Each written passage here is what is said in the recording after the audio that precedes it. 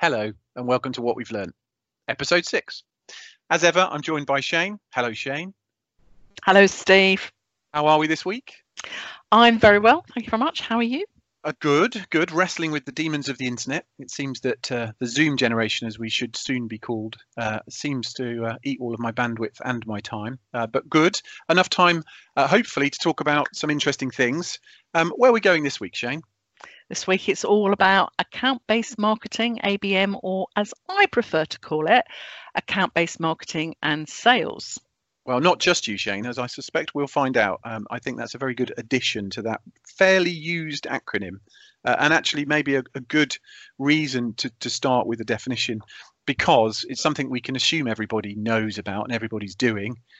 It's certainly been a hot topic for the last number of years, in fact, in our industry, but it doesn't mean everybody's doing it. So we thought it might be a good thing to look at. But why now, Shane? Why is it such a relevant thing to look at, do you think?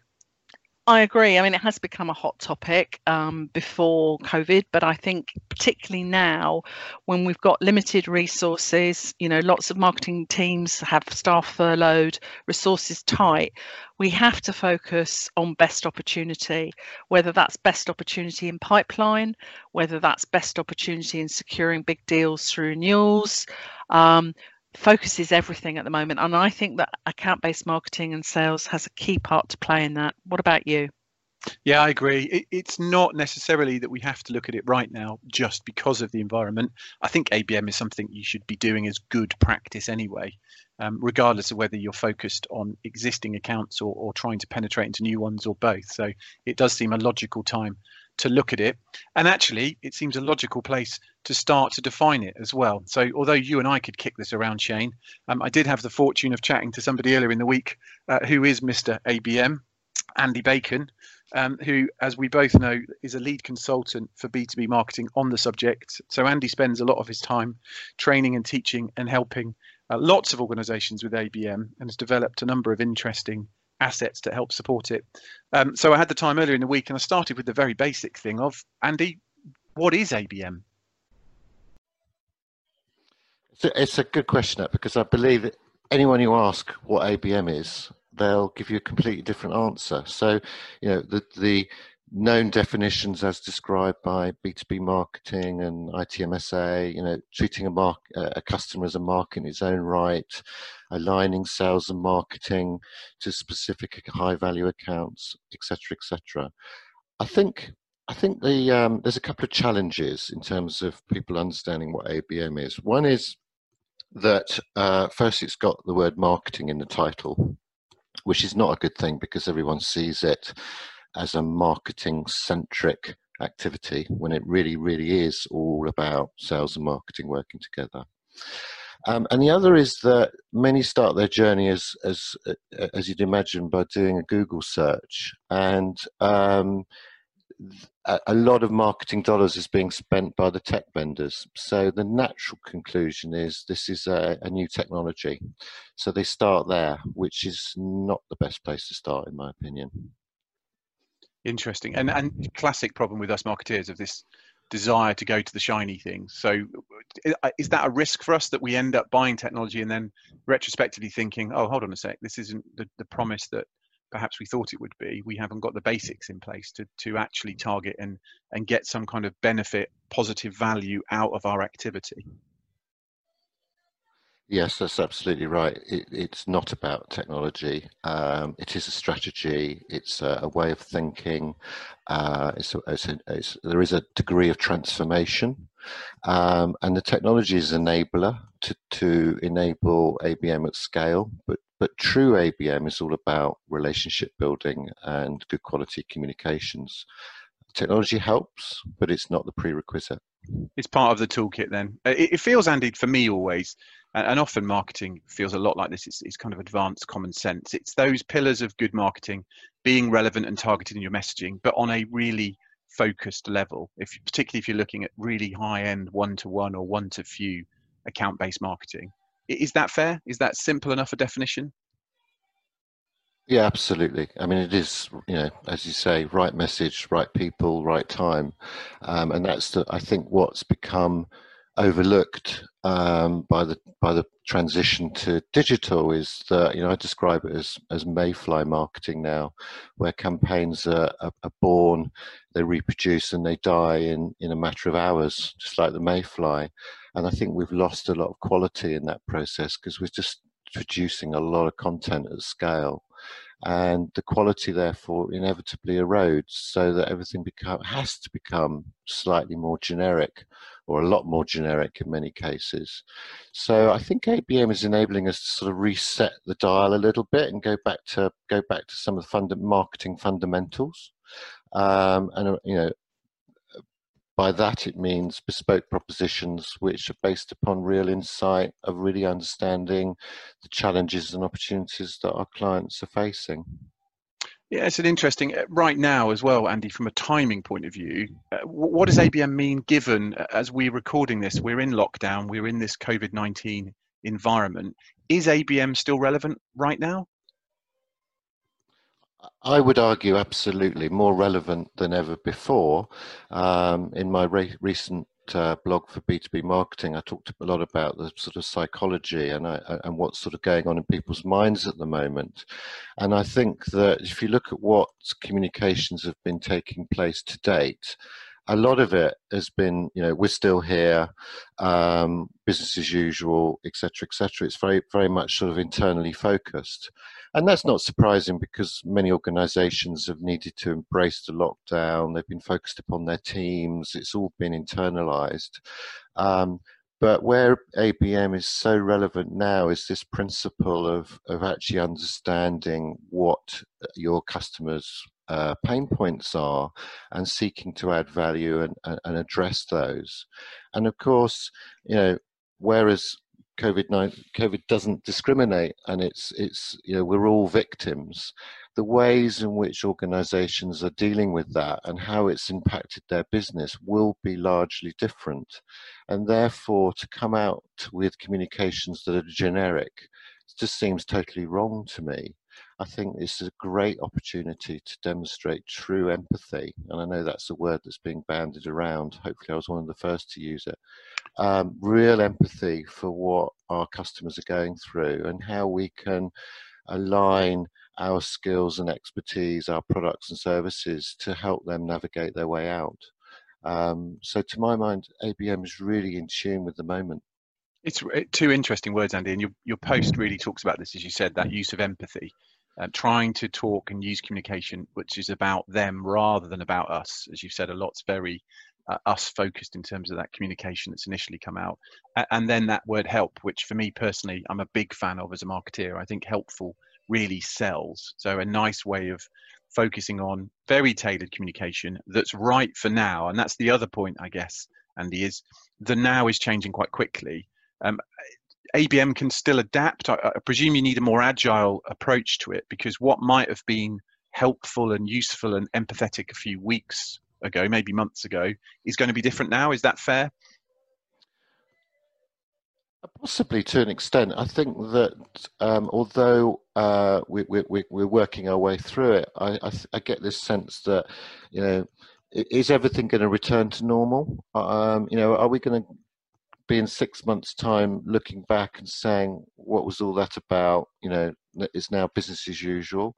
I hope not, actually. I hope that from this cloud there is a silver lining, and we can take some lessons from it and adjust. And therefore, if that's true, I think that many of the things that we've all learned over the course of the last weeks will become embedded, and the way that we behave, and the way that organizations behave, and the way that their needs will change, perhaps permanently.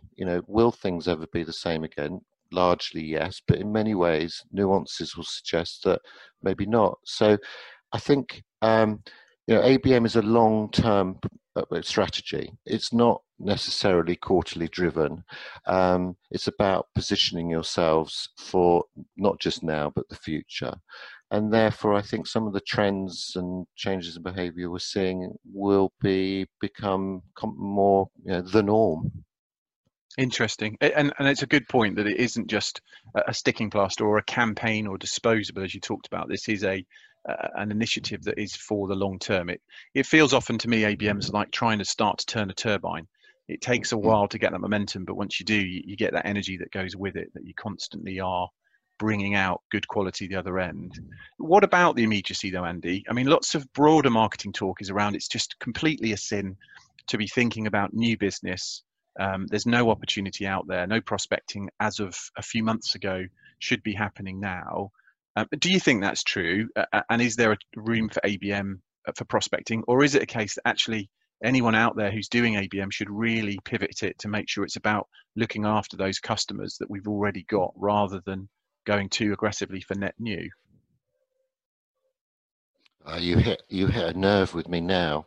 So I think, going back to your first question, what is ABM? And I think many perceive it as a silver bullet to a broken demand gen system. And they see the high ROIs and they say this is what we should do.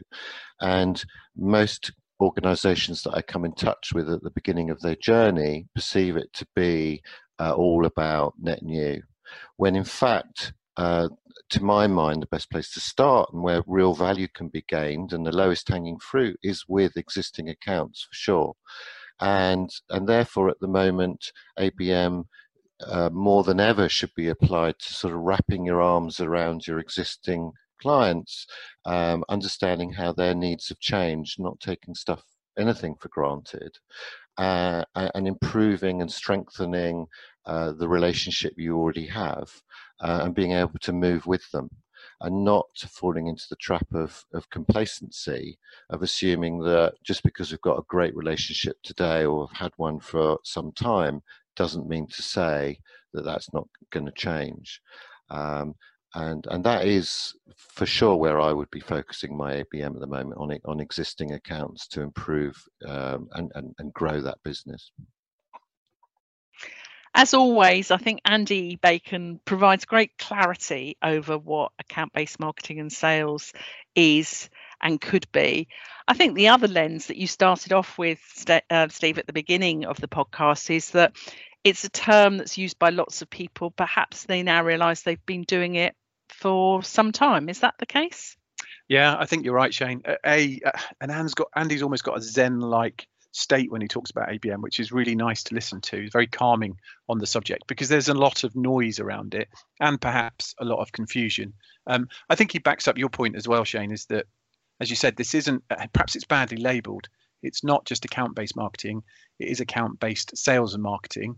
But equally, it's not just a quick fix. It's not something that we apply to try and close a monthly gap of lead quota or something like that. You do need to be a bit more cultural about how you approach it. I agree. I think it's a strategic approach to your market, and you have to do that work first to understand, is your company and your products, is it appropriate for them? And I think understanding that and doing that strategic research first, sometimes it's really obvious. I did a really interesting piece of work last year with Maersk Drilling out of Copenhagen, and when you're selling oil rigs, it's fairly obvious that you have a few potential clients around the world. So, strategically, fantastic fit.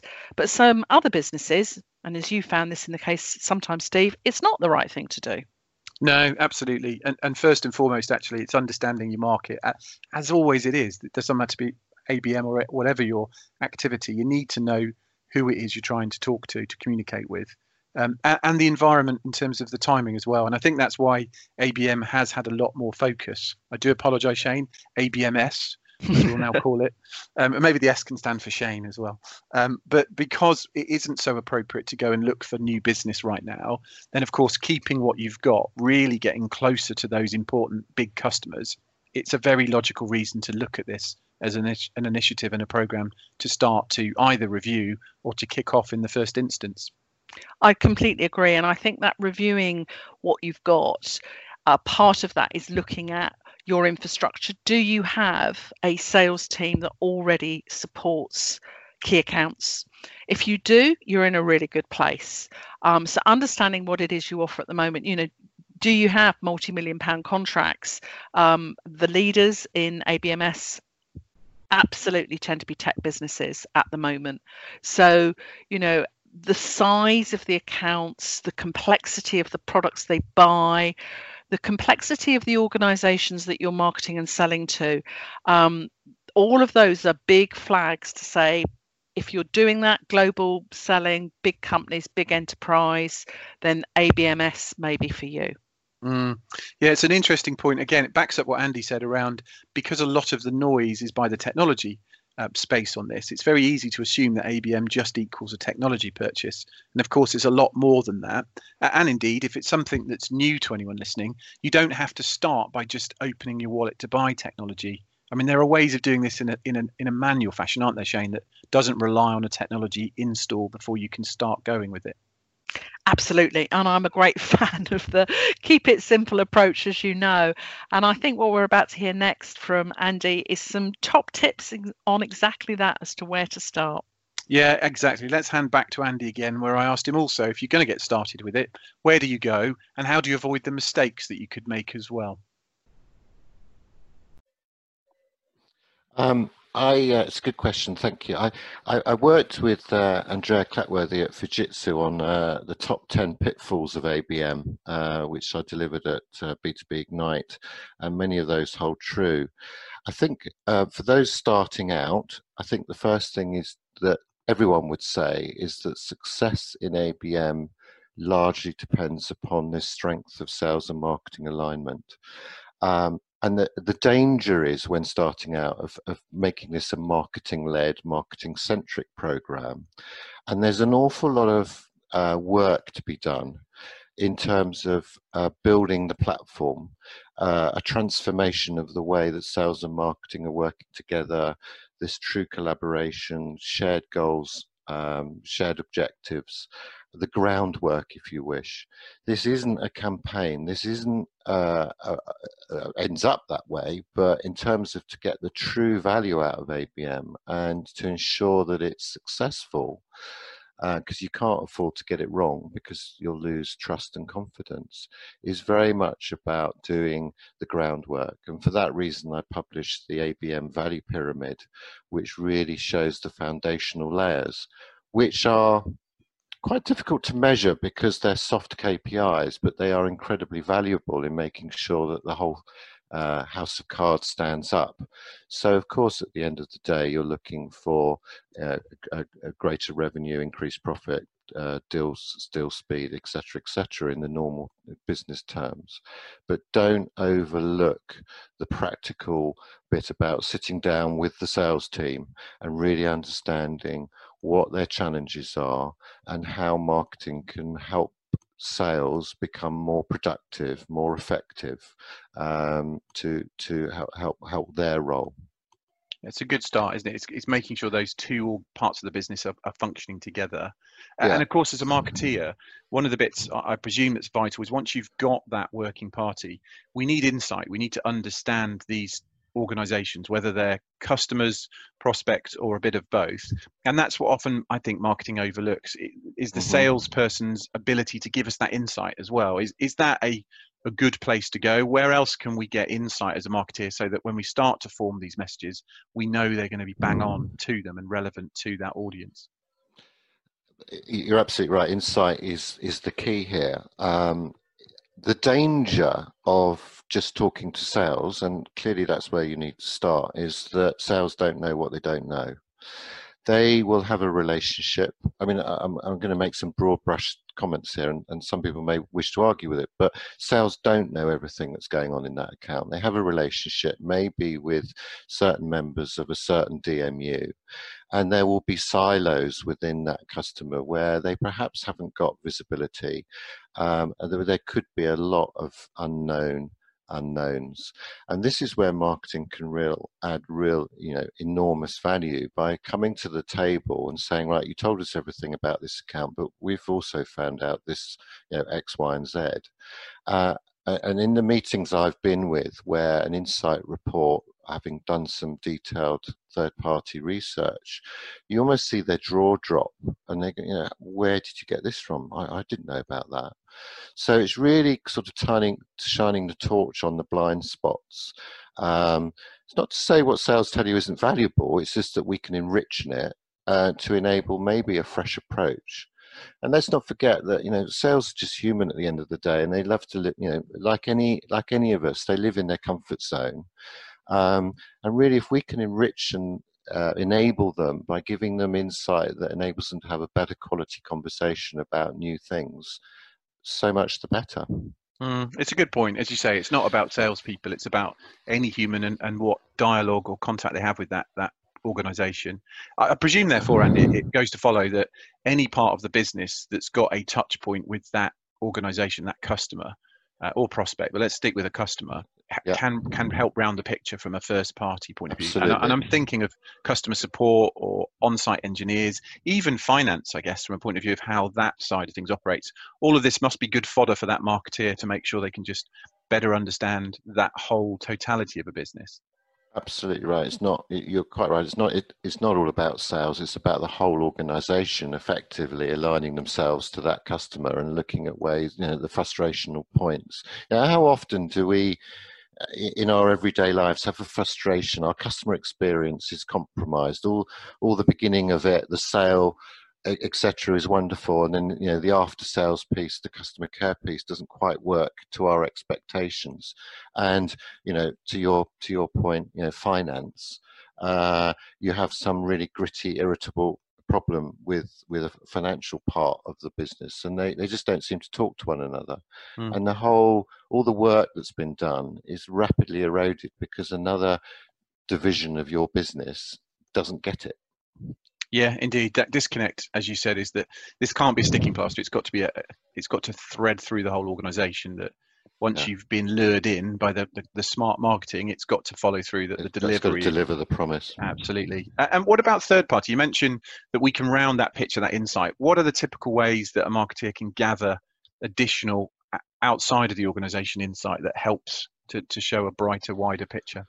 Yeah, this is just good old-fashioned desk research, and there's specialist agencies out there that will are very good at this, of unearthing, mapping the organisation, looking at what that organisation's business plan is, what are they trying to achieve in the next 5 years, what's the board report saying, what's the overall umbrella strategy, where's this business looking to go, where we might be able to assist them on that journey. There is enormous amounts of information out there if you know where to look. So that's one source. The other is obviously data in terms of things like intent data, who's in market at the moment, and you can plug your existing accounts into those platforms and actually see that perhaps an existing client is trending on a specific topic that you hadn't put them, in an area that you hadn't anticipated.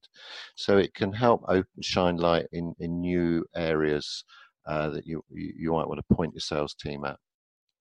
Interesting. And I suppose, as you said, this isn't exactly new. It's just some of the kind of foundations of good marketing is to remind yourselves of what you might have been taught or done earlier in your career that you've just not got to. Is that where are those pockets of research that just help round the picture, rather than working on subjectivity that is a classic human trait rather than a marketing or a sales trait, is out of date thinking. Andy thinks that this company is only capable of buying this product line and has missed the point because they just don't have that full picture.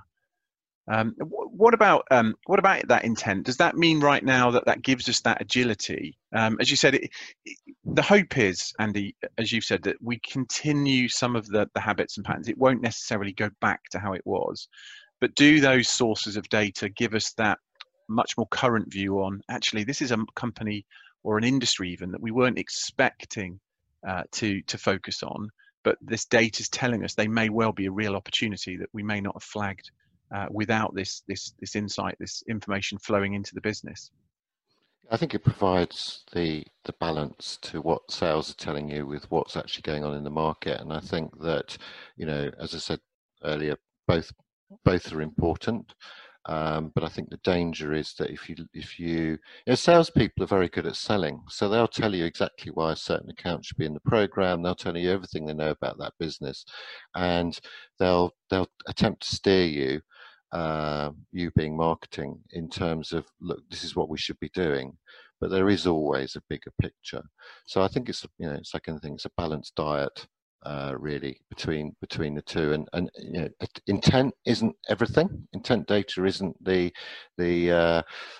holy grail, but it can add an enormous amount of value. I think also, you know, this is ABM's providing a framework for change, and it's providing the impetus for a new way of thinking. And rather than just being a shiny new toy, it does act as a catalyst for transformation. And I think that's, you know, in terms of, you asked a question earlier, you know, how should people start out on this, whether they're on ABM or address their current program. It's really making sure that we're not allowing our approach to become eroded back into what we were doing before. The real win is the transformation, the way of thinking, the approach, and you've got to doggedly hold on to those, because where it goes wrong or where it fails to meet expectation is when we slide back into doing what we were doing before because it was easier. I talk very much around the difference between the ideological form of ABM and the silver bullet, quick fix plaster, and there is a difference between the two.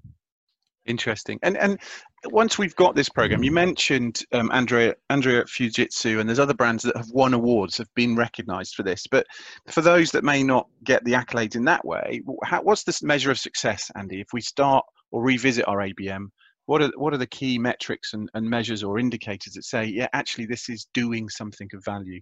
Is it as easy as this client's retained, they've generated a new opportunity, or is there a more subtle view in the short term, at least, of knowing that you're going in the right direction? I'll point you back to the value pyramid, which has got these. Yeah, KPIs, sure, and we'll share that, Andy, as part of this post, so people can have a look.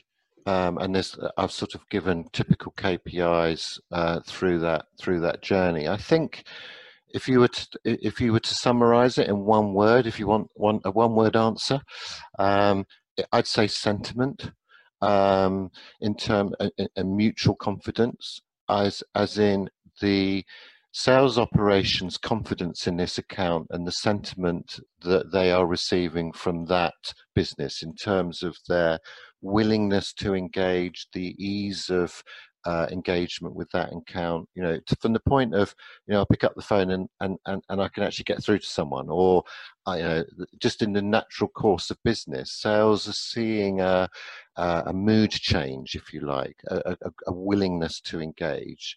And likewise, confidence from the other perspective in terms of the account's confidence in us, as in the familiarity breeds contempt.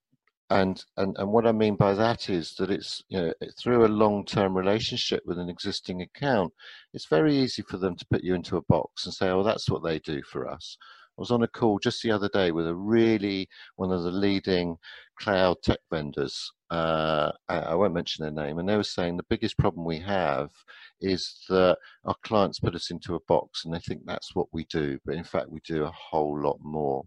So if we can change the sentiment, educate, if you like, but broaden our customers' thinking so they realize that we can deliver a lot more, and we're seen really as more of a strategic supplier than just a tactical point solution, that's a real win. Okay. And when we've had that win, Andy, of course, we toast our success, whether it's an award. But as Shane and I started this podcast, it was all around toasting and chatting about things over a gin and tonic, which, if we change the topic, I know is something that's very close to your heart. Do you want to tell us a little bit about your project there? That when you're not just ABMing, you've got many other skills. Oh, you're very kind. You're very kind. Yeah, no. So, well, gin's been the flavour of the moment for a while, and I live in a little village called Thames Ditton, near Kingston, and I think there was a bunch of us in the pub on a Friday night, and one of them said, "I think we should do a Thames Ditton gin." And we said, you know, can we do that? How do we do that? And we literally developed a product over the kitchen table, based all around Hampton Court, which is quite close to us. Developed a batch, did our first batch of I think 600 bottles, and we thought, well, if this doesn't sell, what we're going to do with it? Maybe we can give it to some friends, and we sold that within 2 weeks. Wow. and sold 5,000 bottles last year. So what was a little project, a little bit of fun, a community spirit, Right. has, it's been taken to people's hearts, and it's a great little project because it really gets us out there and talking to people at the local farmers market, and it's a lovely bit of fun, really. So if anyone wants to try a new gin, it's very citrusy based. Women love it because it hasn't got the bitterness of normal gin. It's not acidic. So Well, men as well. I'd be on that list. I think Andy as I well. will send you a bottle For everybody. Oh well, that's very kind. But if somebody wanted to go and have a look, where do we find it on the web? Thames, as in the river, Ditton, DITTON, gin.com. ThamesDittonGin.com. Fab. So once we've reviewed or started our ABM program, that's the place we go and toast our success. Fantastic.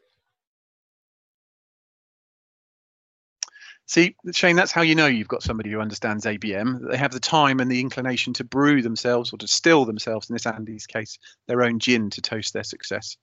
Some really interesting points there from a man who knows his stuff with ABM, probably knows his stuff with gin, but the way to find that out is to go and find yourself Thames Ditton. But also, interestingly, he's a trustee of Serve as well. So when we were chatting earlier in the week, I was very lucky to get hold of him because he's volunteering his time running blood up and down the country to help out local hospitals. So a good man and a good egg all round. But some really nice points in there, Shane, if you are going to get started. Yeah, I think we've lost our entire audience to thinking about gin instead. And having tasted the Thames Ditton gin, as you say, from a true gentleman, Andy, it's difficult to bring the mind back to where we started, which is account-based marketing and sales. But I'll do that. I think that coming back to where we started and thinking about the week we have had, I happen to know that you were busy at the beginning of the week doing some ABMS training. So what are the frameworks and models that you find useful when you do this?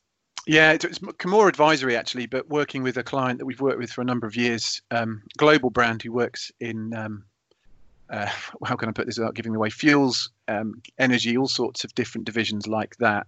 And ABM is a really important one for them. They sell into spaces like aerospace, so very large global brands that ABM is very applicable.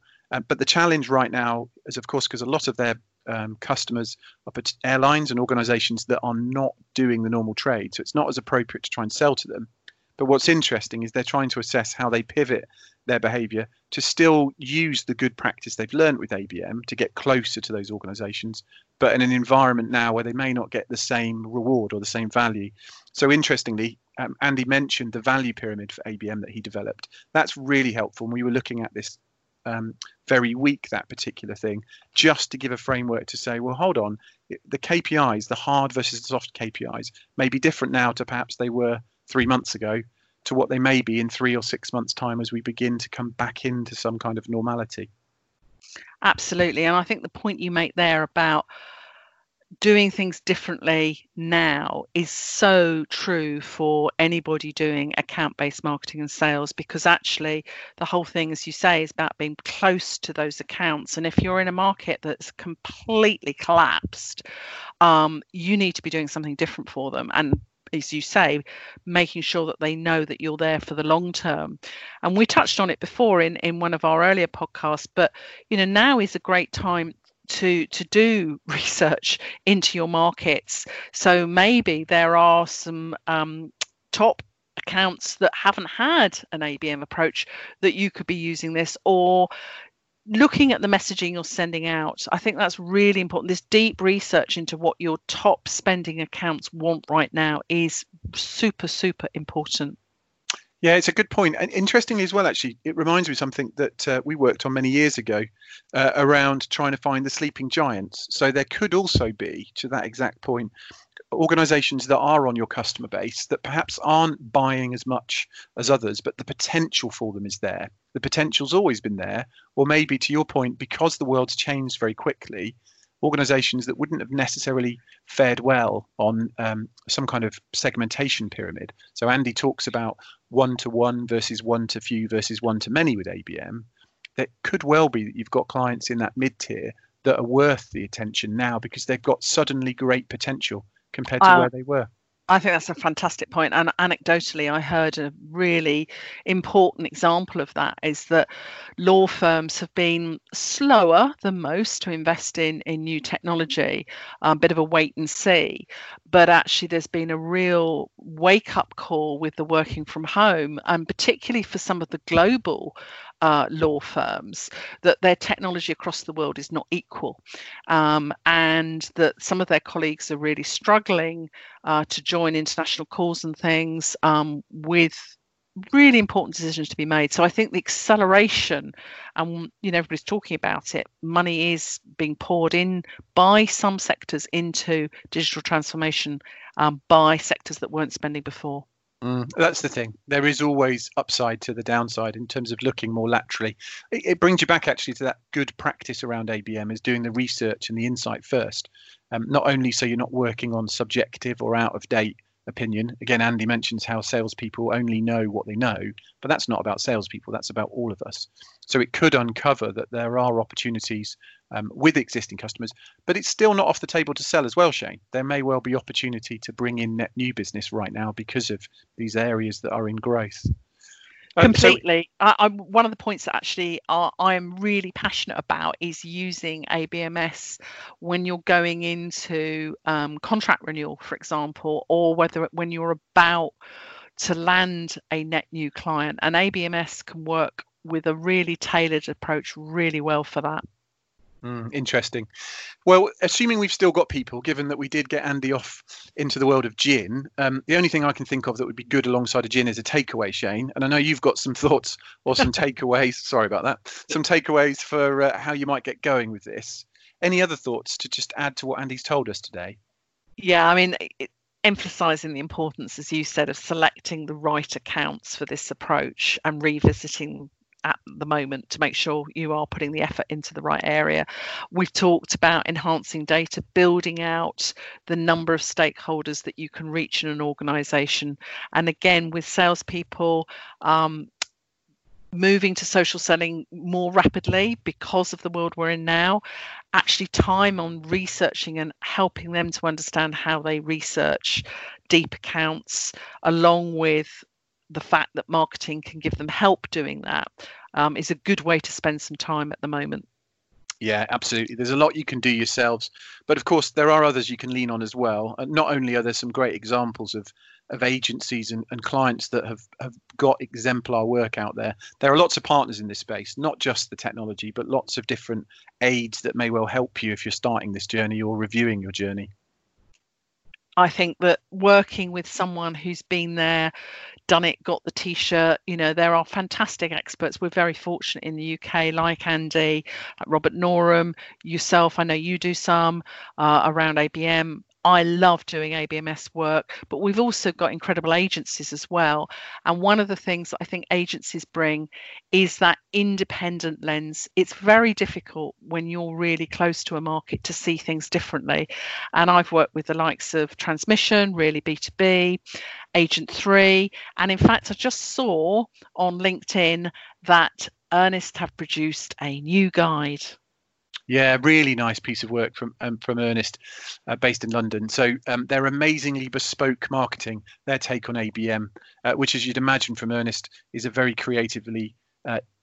really creative way to look at something that is a bit, perhaps, well, it's been so trumpeted over the last couple of years, even a bit tired. They've got a really nice 5 steps as well, Shane, that you may have had a chance to look at.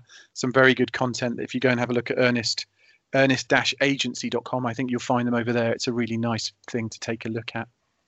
Yeah, and I'll post out some of the award winners that have taken my eye on LinkedIn as well. Some of the ABMS recent award winners with B2B marketing. Again, some great case studies there of the companies doing it brilliantly. Fabulous. And I guess the other thing to remember there is it doesn't have to be people in your own industry. Often we look for case studies that are very close to home, but I think that can often be a bit myopic. We'd be certainly worth looking at other completely different industries, maybe different spaces entirely, or even different geographies. There's always an essence that we can take from best practice to use for ourselves. Great tip to finish on, I think, Steve. Lovely. All right, Shane, thanks ever so much. Thanks for listening in. That's the end.